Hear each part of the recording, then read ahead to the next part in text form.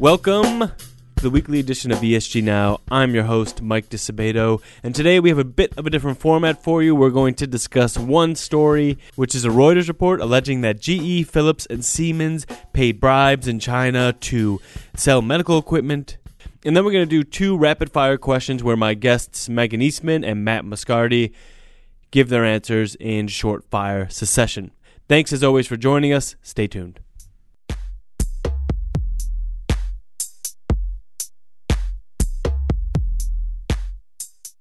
Megan, thanks for joining me in studio today.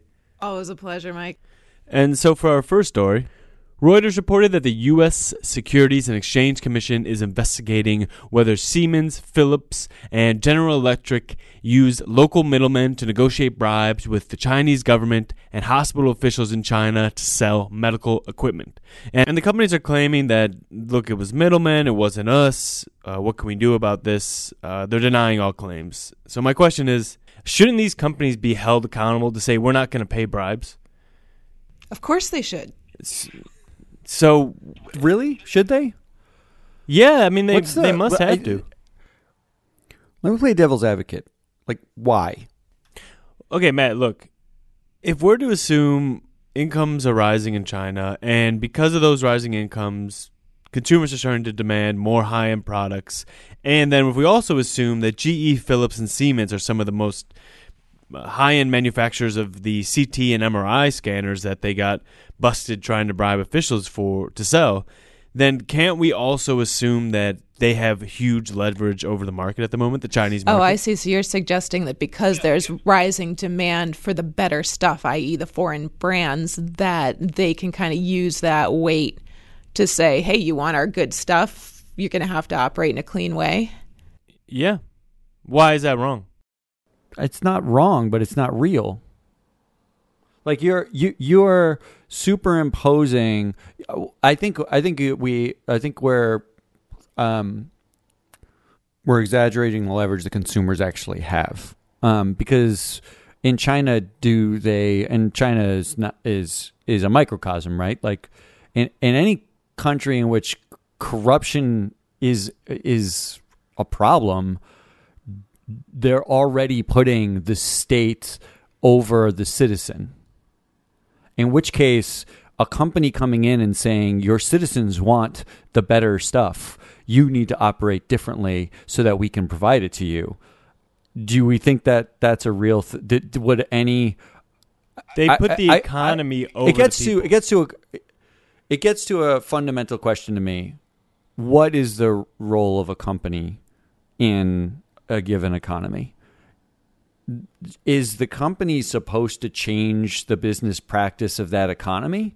Yeah, they claim to do so. What they claim to do and what they do are two different things. Well, let me rephrase. Is it the company's job to avoid a market or to limit its market access because of the nature of that market, or is it its job to change that market? I mean, I don't know that there's a right answer, but that seems to be the question here, right? So maybe this is a little pie in the sky or subversive or something, but part of the allegations against these companies were not only that there was bribery associated with the sale of their products, but that they colluded with each other to set prices high. Rigging. Right, price rigging. And that the difference between the list price or whatever and the actual 40%. prices, it was a big difference, and that was what went to pay the bribes. So if they can collude to rig prices, what's to stop them from colluding to not take bribes or not give bribes? Well, and this is going to make me sound like a conspiracy theorist, but they already collude. I mean, like the banks colluded to set LIBOR prices, right? Like happens all the time. Almost every interbank rate is a colluded rate, like according to investigations, settlements. I mean, there's already SIBOR, LIBOR, pick a BOR, an interbank rate, right?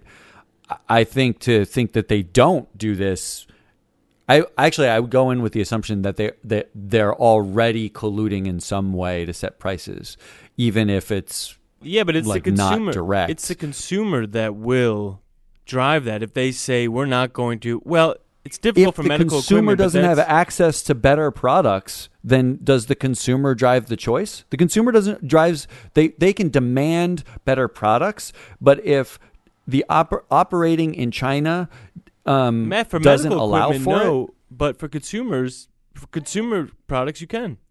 Our consumer analyst in Shanghai wrote this report that we just published talking about the shift away from low-end Chinese products by people in China because they have more money due to rising middle class. And they want more alternative consumer products that are better for this consumer group and safer. And that is actually an incentive for the Chinese government to say, here's a ripe market for you, corporations. There's a whole consumer class who wants your stuff. So you want market entry, you want market access. That is the definition of the incentive to bribe. That's why they bribe. Because the consumer doesn't have any power in actually stopping the bribery, like stopping the action. They're not in, like, consumer choice isn't removing the incentive to bribe because consumers are saying we want ethical products. They're saying they want more products, more alternatives. So companies are racing to get into the market, and in order to shorthand their way into the market and fast track it, whatever you want, like to get in first, get in fast, they're actually incentivized to bribe. If investors want these products to be sold, because ostensibly that's all we talk about is investors only care about A, the bottom line, or B, the fact that their stock price is rising.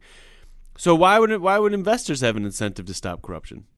Well, because there's a class of investors that recognizes the long-term implications of corruption, right? Like if there's systemic corruption in the market, like there was in South Africa or is to this day potentially, but definitely was, right, then it's costing the whole economy globally. Effectively, the government, through systemic corruption, is choosing a winner or a loser that may have nothing to do with the market dynamics.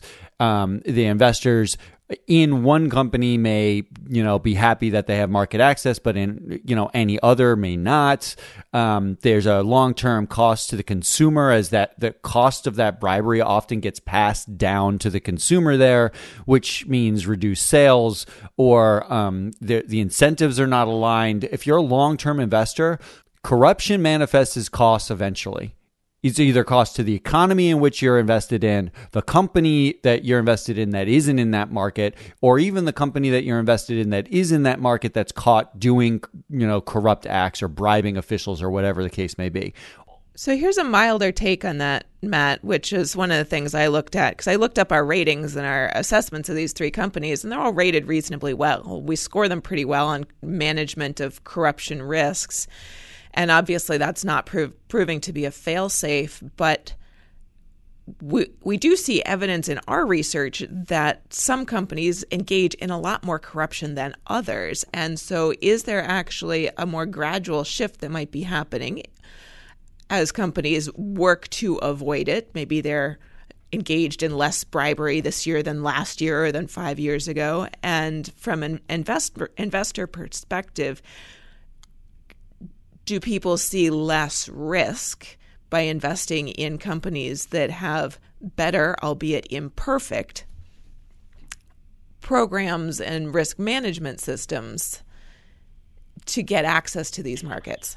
Well, I think what's your take on that though? So if these companies are doing better, is it because they're putting in better policies, they're getting better managers that say we're not going to take this stuff, or?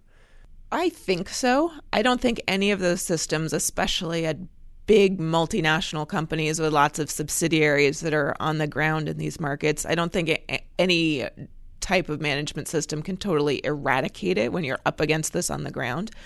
But I think it can reduce it. Mm-hmm. You think so too, Matt? Yeah, I would ask why. Why do I think that? I think there's a chicken and egg, right? No. I mean, like, why do they put those systems in place in the first place? I think the answer is, like, I think in some ways, the reason why a company would do that in the first place is because investors are uncomfortable when they don't have it and they're operating in these countries. Yep. And sometimes because they got caught earlier. Right, exactly. And that's the case with Exactly, yeah. Siemens. They've got best-in-class anti-corruption practices now, which obviously we see are still not 100%, but they got nailed 10 or 11 years ago and had to follow up with that by cleaning house. But even when they get caught and there's a fine or the regulators force them to change, I think the stakeholder that's sort of driving change in a market is still the investor.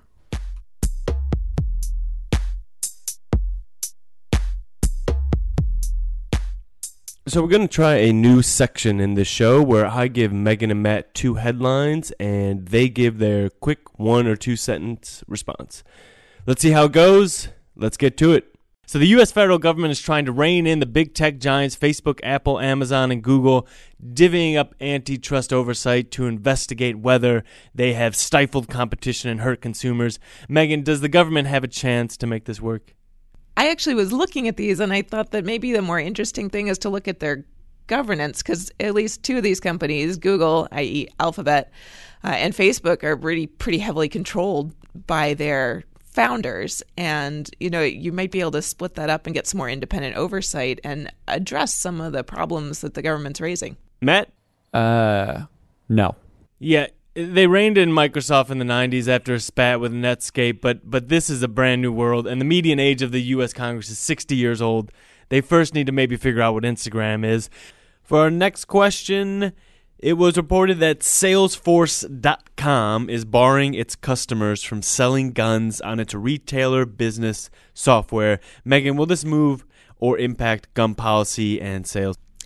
I think this one is really interesting because over the last year and a half, we've seen the gun debate in the United States kind of shift. Banks get into the game. We're starting to see now Salesforce, which is a software company that's about selling to their customers. I think this is something new. I think it's new, but a small part of a big movement. Yeah. That is the corporation as like it is the in a void of regulation. It's the corporation effectively tapping into social movement. You're both crazy. There was a man that was just arrested in California for making thousands of guns. This is an issue that needs to be settled by policy, not corporate action. Megan, thank you so much for joining me today in New York. Happy Matt, to be thanks here. as always. Later. If you'd like to check out the report that we referenced about rising Chinese middle class, please check out the report by Jingmin Hu, Beyond Basic Needs, Rising Chinese Middle Class Demands Higher Product Quality. You'll have to be an MSCI ESG research subscriber to do that. If you aren't already that, get on it. And thanks so much for listening to this podcast. Please rate and review us if you liked what you heard, or if you didn't like what you heard, we'd like to hear all feedback. And please subscribe wherever you get your podcasts. Have a great week, and talk to you next week.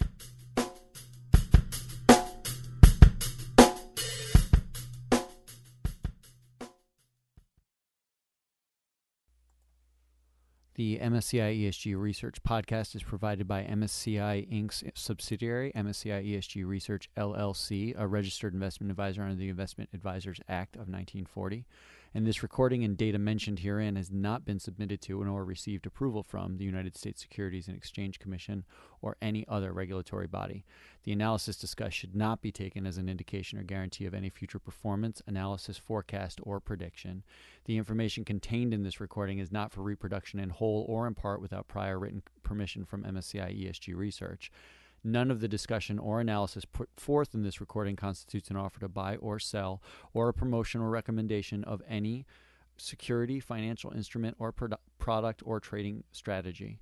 Further, none of the information is intended to constitute investment advice or recommendation to make or refrain from making any kind of investment decision and may not be relied on as such. The information provided here is as is, and the user of the information assumes the entire risk of any use it may make or permit to be made of the information. Thank you.